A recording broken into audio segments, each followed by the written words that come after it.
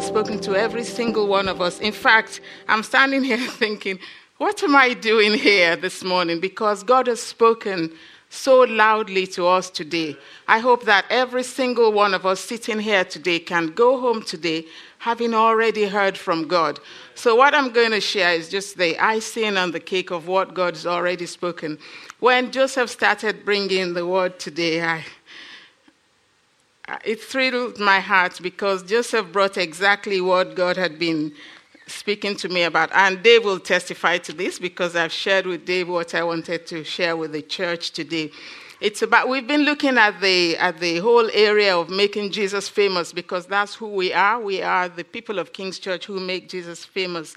And so I was going to look at making him famous in our love for him. And part of what God has been speaking to me about is about our first love for him. And so when Joseph brought that word, it was just in line with what God had been saying to me. But I want to, right at the beginning, I want to ask us a question, and I want you to keep that question in the back of your mind throughout everything that I'm going to say in this very brief period that I have, because I do believe that it's important for us to break bread once I've finished. So I will try not to take too much time so that we can give time to breaking bread and do that properly. The question is, if there were no consequences for sin, how would you live your life? Just think, if it doesn't matter what you do, if you can do whatever you want, how would you live your life? So how many people have got saved in the last 12 months? Please put up your hand if you've given your life to the Lord in the last 12 months. Yay. Yeah, any more people? Yes? How many people have given their lives to the Lord in the past 10 years? 20? 30? Right, okay. So, when you gave your life to the Lord, can you remember what that felt like?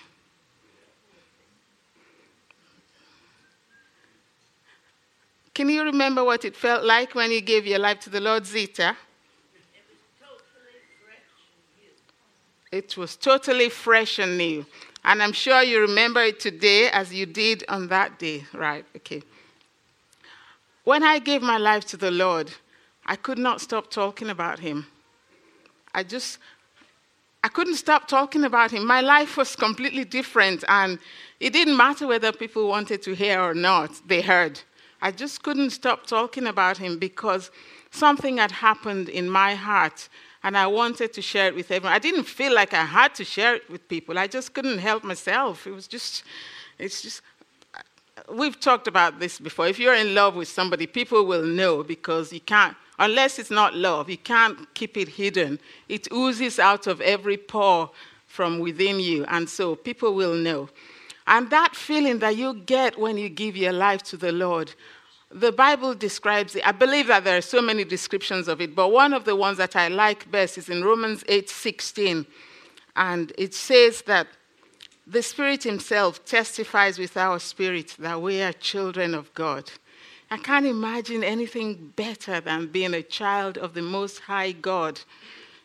It's wonderful. It's wonderful. There's something happening inside of you at that time that's it's new, it's fresh, you feel clean all over, you feel completely like a new person. When I was describing what I wanted to speak about today to a young person, and I was talking about your first love, they were saying, it's all right if you speak to people in the morning service about that, but some other people may not understand that because not everybody gets that rush and that freshness and that newness that you're talking about.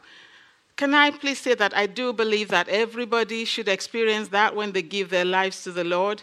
If you didn't experience that, maybe you need to re-give your life to the Lord. Because he does a new work in our lives. The Bible says that you're a new creation. Something should happen inside of you that makes you excited, that makes you want to talk to other people about it. And if that didn't happen, it's not too late. It can come back. So as God has been saying to us today, something has changed. If we're all going to be honest with ourselves, we'll see that the way that we feel about God now may not be the way we felt about him when we first gave our lives to him. And I kept thinking about this and kept thinking, what happened to me? Why did my love grow cold? Why did my love for the Lord grow cold at some points in my life? And this may apply to you, it may not, but I want to say that some of the things that I've come up with is that sometimes we become disappointed in him because of unanswered prayers. Has anybody asked God to do something and he didn't answer your prayer? Have you found yourself in that position? Do you find that you think, oh, right, so that's how it's going to be, huh?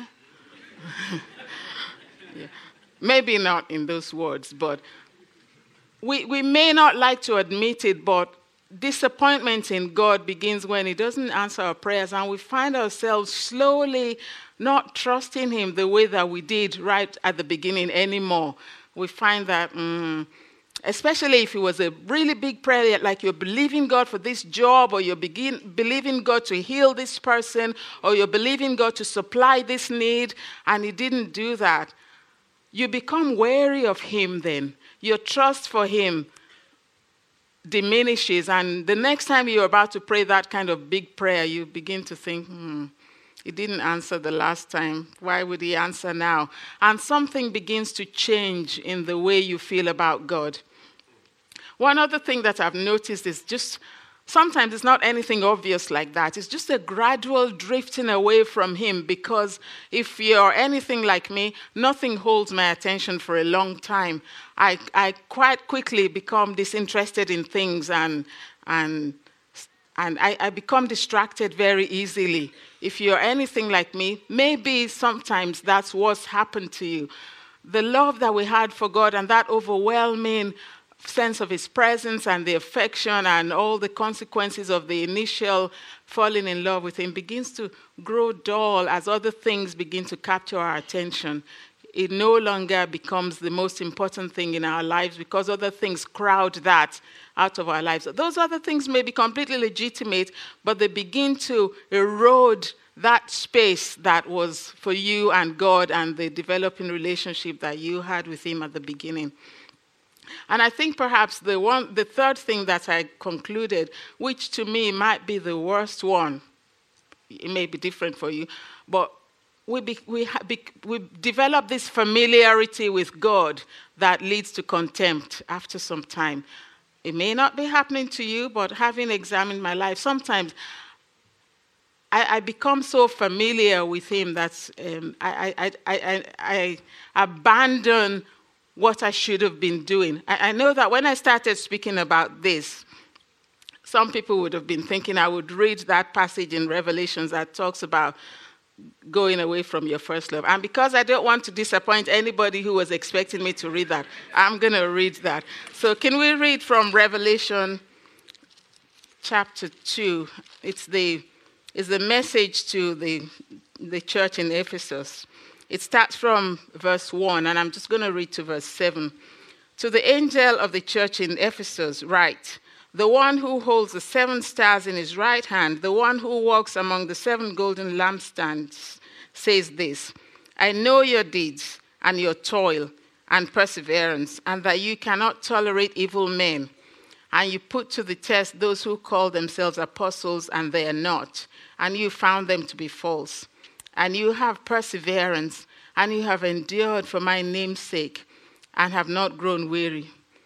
But I have this against you. You have left your first love. Therefore remember from where you have fallen, and repent and do the deeds that you did at first. Or else I am coming to you and will remove your lampstand out of its place, unless you repent. Yet this you do have, and you hate the deeds of the Nicolaitans, which I also hate. He who has an ear, let him hear what the Spirit says to the churches.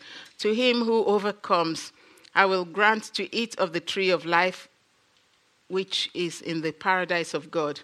Can you see what God was doing there?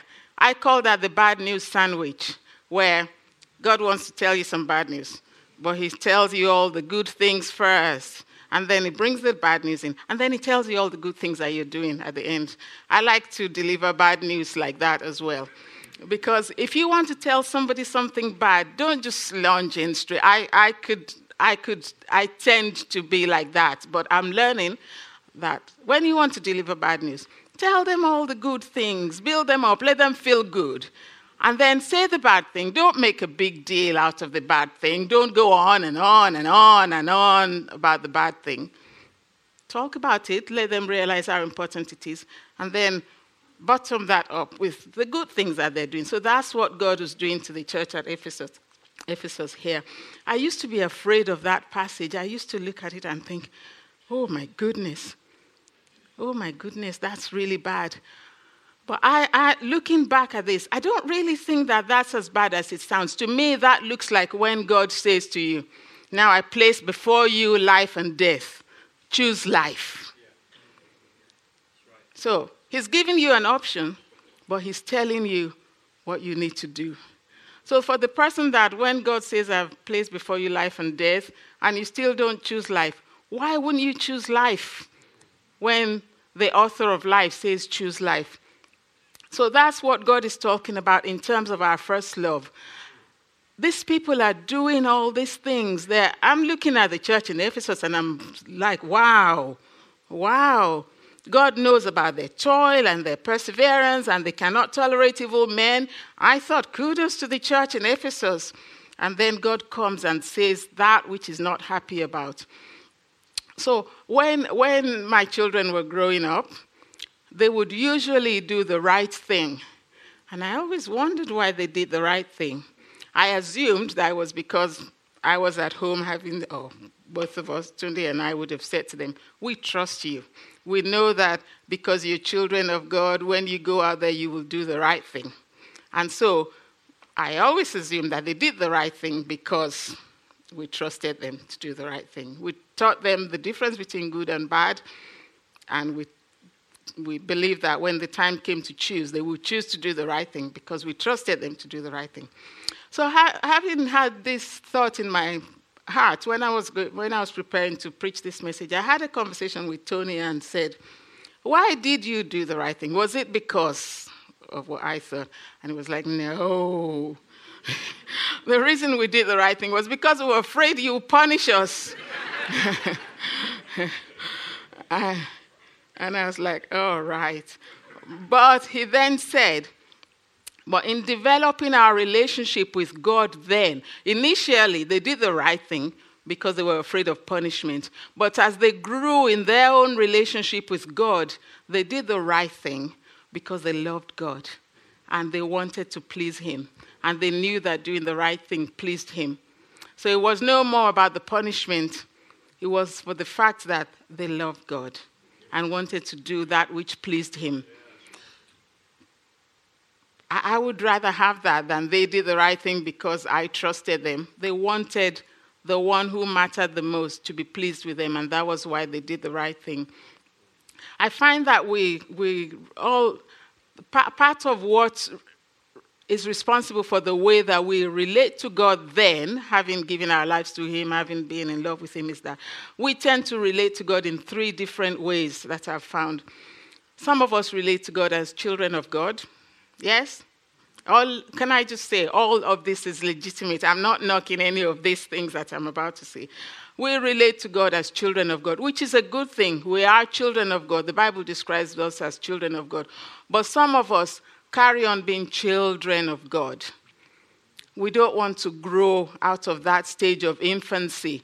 I'm using children in this sense as in an infantile sense, that you're a child of God. And so when you're a child of God and God is treating you like a child, there are some things that God will not bring across your way because he knows that you're a child. You can't deal with it.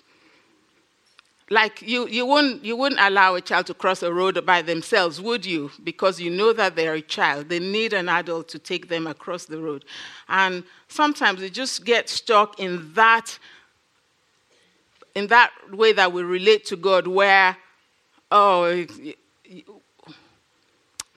I'm trying to find a way of saying this without making it look like it's wrong to be like that, because there are times in our lives when we always need to go back to that stage, because, so that if that's what we're needing at that time, then we need to go back to that stage where God will look after us and pamper us and treat us like the child that we need to be at that time.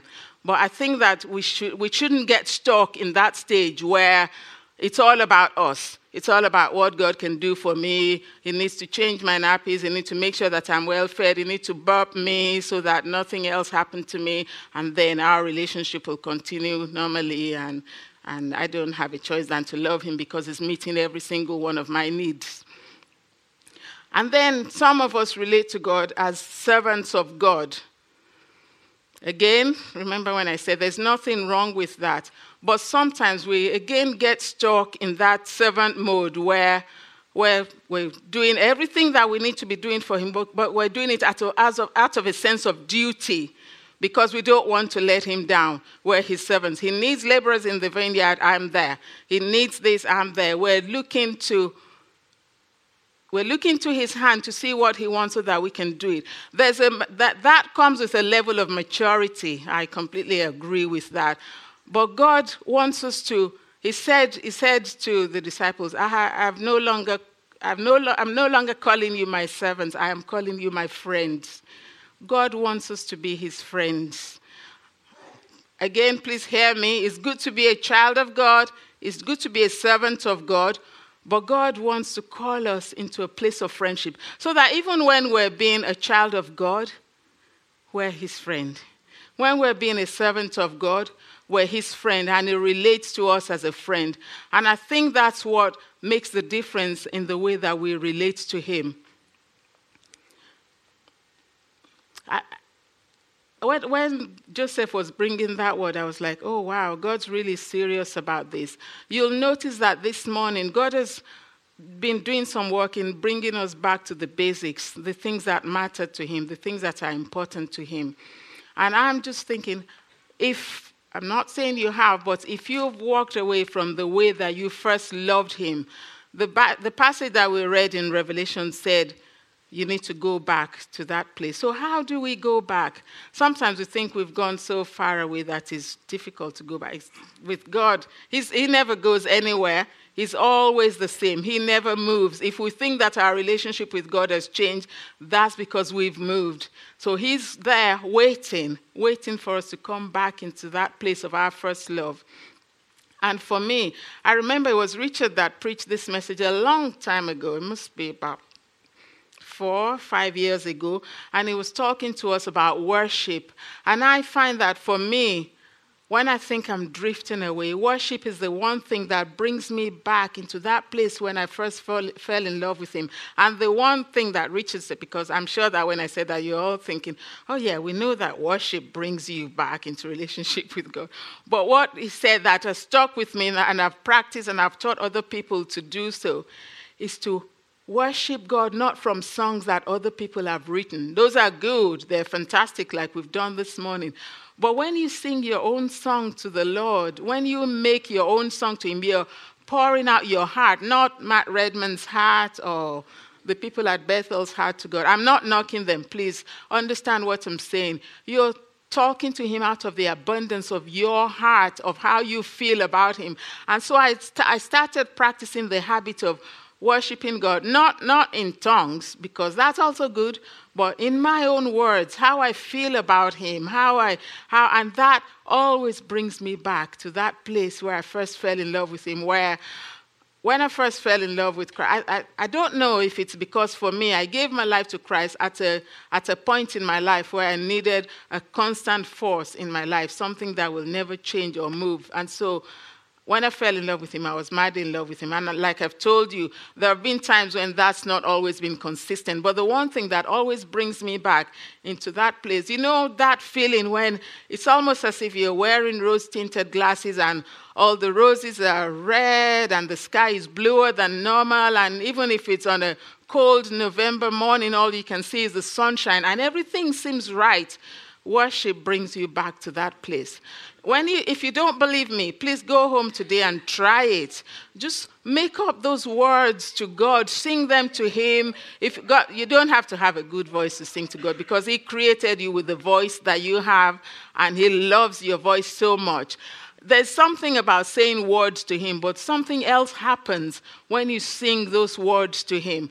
Practice it and see how it lifts your spirit and brings you back into that place where it's all about him. Nothing else that's going on matters. Nothing else that's happened yesterday or happened the minute before you decided to enter into that place just with you and him alone, the door shut behind you, and just focus on him and feel that love just come back into your life. And I've linked that with praying, because talk to him about everything. Like this morning, I went for a 2-hour walk, and as I was walking, I was talking to God about work, and then I said, I don't want to be talking to you about work. I'm going to be preaching to people this morning about going back to my first love and my relationship with you. Let's talk about that. Let me just be worshiping you and gazing in your eyes and falling back in love with you. And God said, no, I want you to talk to me about your work. Let's talk about your work. So hand in hand with God, as I was walking along on the roads where I was walking, I was talking to God about my work. I was talking to him about my day, the day that I had yesterday, the days ahead, the things that I needed wisdom for. It's just like when you go out with your girlfriend or boyfriend or husband or wife, you talk about the mundane, everyday things of life, the things that are not of eternal consequences. Do you know that God wants to hear those things as well? He wants you to talk to him about everything. When you've fallen out with somebody, which none of us here, I'm sure, do, but we can talk to God about it. He's interested. And those are the kind of things that draw us closer to him. And he knows that I've gone to God and said, I've done it again. I've put my foot in my mouth again. Please help me. Please help me get myself out of this situation. And it's all about relationship, isn't it? It's all about knowing that he doesn't judge you or condemn you when you come to him and you talk to him about your failings and you talk to him about your successes. And it's just about relationship. He loves it when we come and talk to him. And of course, reading his word helps you to know him better. If you want to know about somebody, you find out about them. And I think it's good for us to read the Word of God. I know that there are places in the Bible where when I'm reading, I sometimes think, really, I'm supposed to find God on every page of this Bible? I really can't find God when I'm reading Numbers, where it's all about all sorts of those numbers. But those things will lead... People say that every page of the Bible has a revelation of Jesus in it. If I can't find it, then I should ask God, please show me yourself in Numbers. And he wants to do that. He doesn't want to hide himself for us. He wants to do that.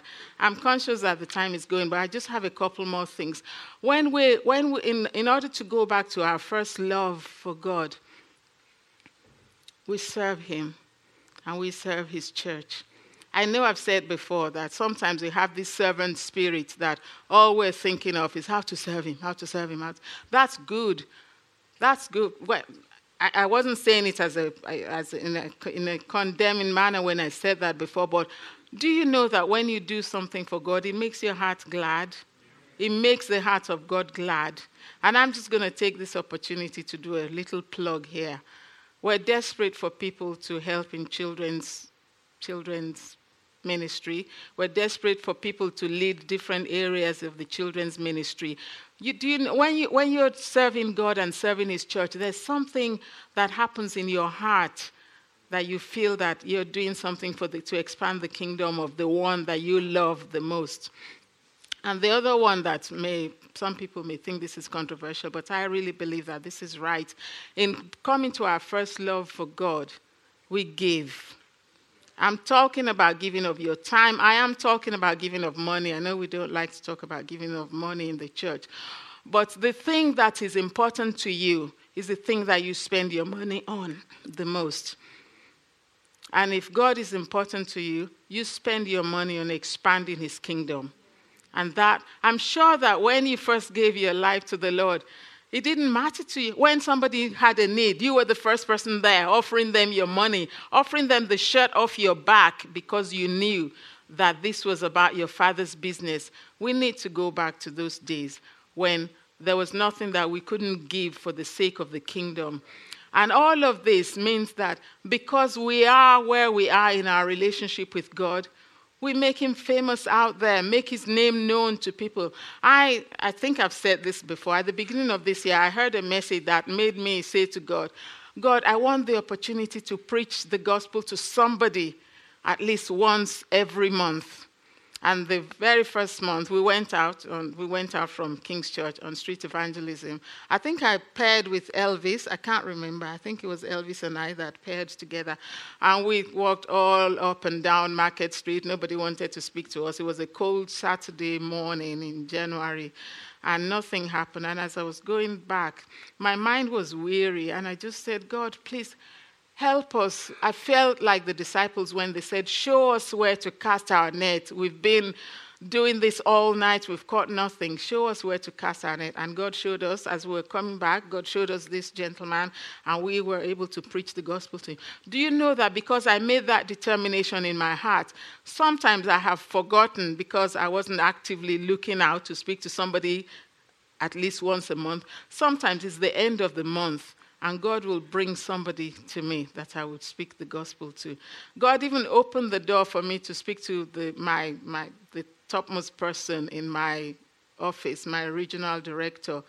She began to ask me about myself, and I was like, wow, how did that happen? I was able to preach the gospel to her. I was working with a lady yesterday, and she just kept coming to where I was, because there wasn't anything to do, so I was in somewhere doing other work, and she just kept coming, and she just kept coming, and all of a sudden I had a light bulb moment. Oh, I'm supposed to preach the gospel to them. But when we're madly, passionately, hopelessly in love with God, how we're supposed to be, then that comes naturally. That comes naturally. It's not forced. It's not. We influence the places where we work. We influence our streets, our homes. We influence Manchester for the kingdom of our God, because we have gone back to the place where we first fell in love with him. I wanted us to break bread at the end of this, just because Jesus said, when he was talking about us breaking bread, he said, as often as you do this in remembrance of me. And so I want us to break bread together and just remember the things that God did for us. Remember that time when you first gave your life to him. Remember all the things that he's done, dying on the cross, sacrificing everything so that you can have the life that you have today. And then I just lastly want to remind you of the question that I asked at the beginning. If there were no consequences for sin, how would you live your life?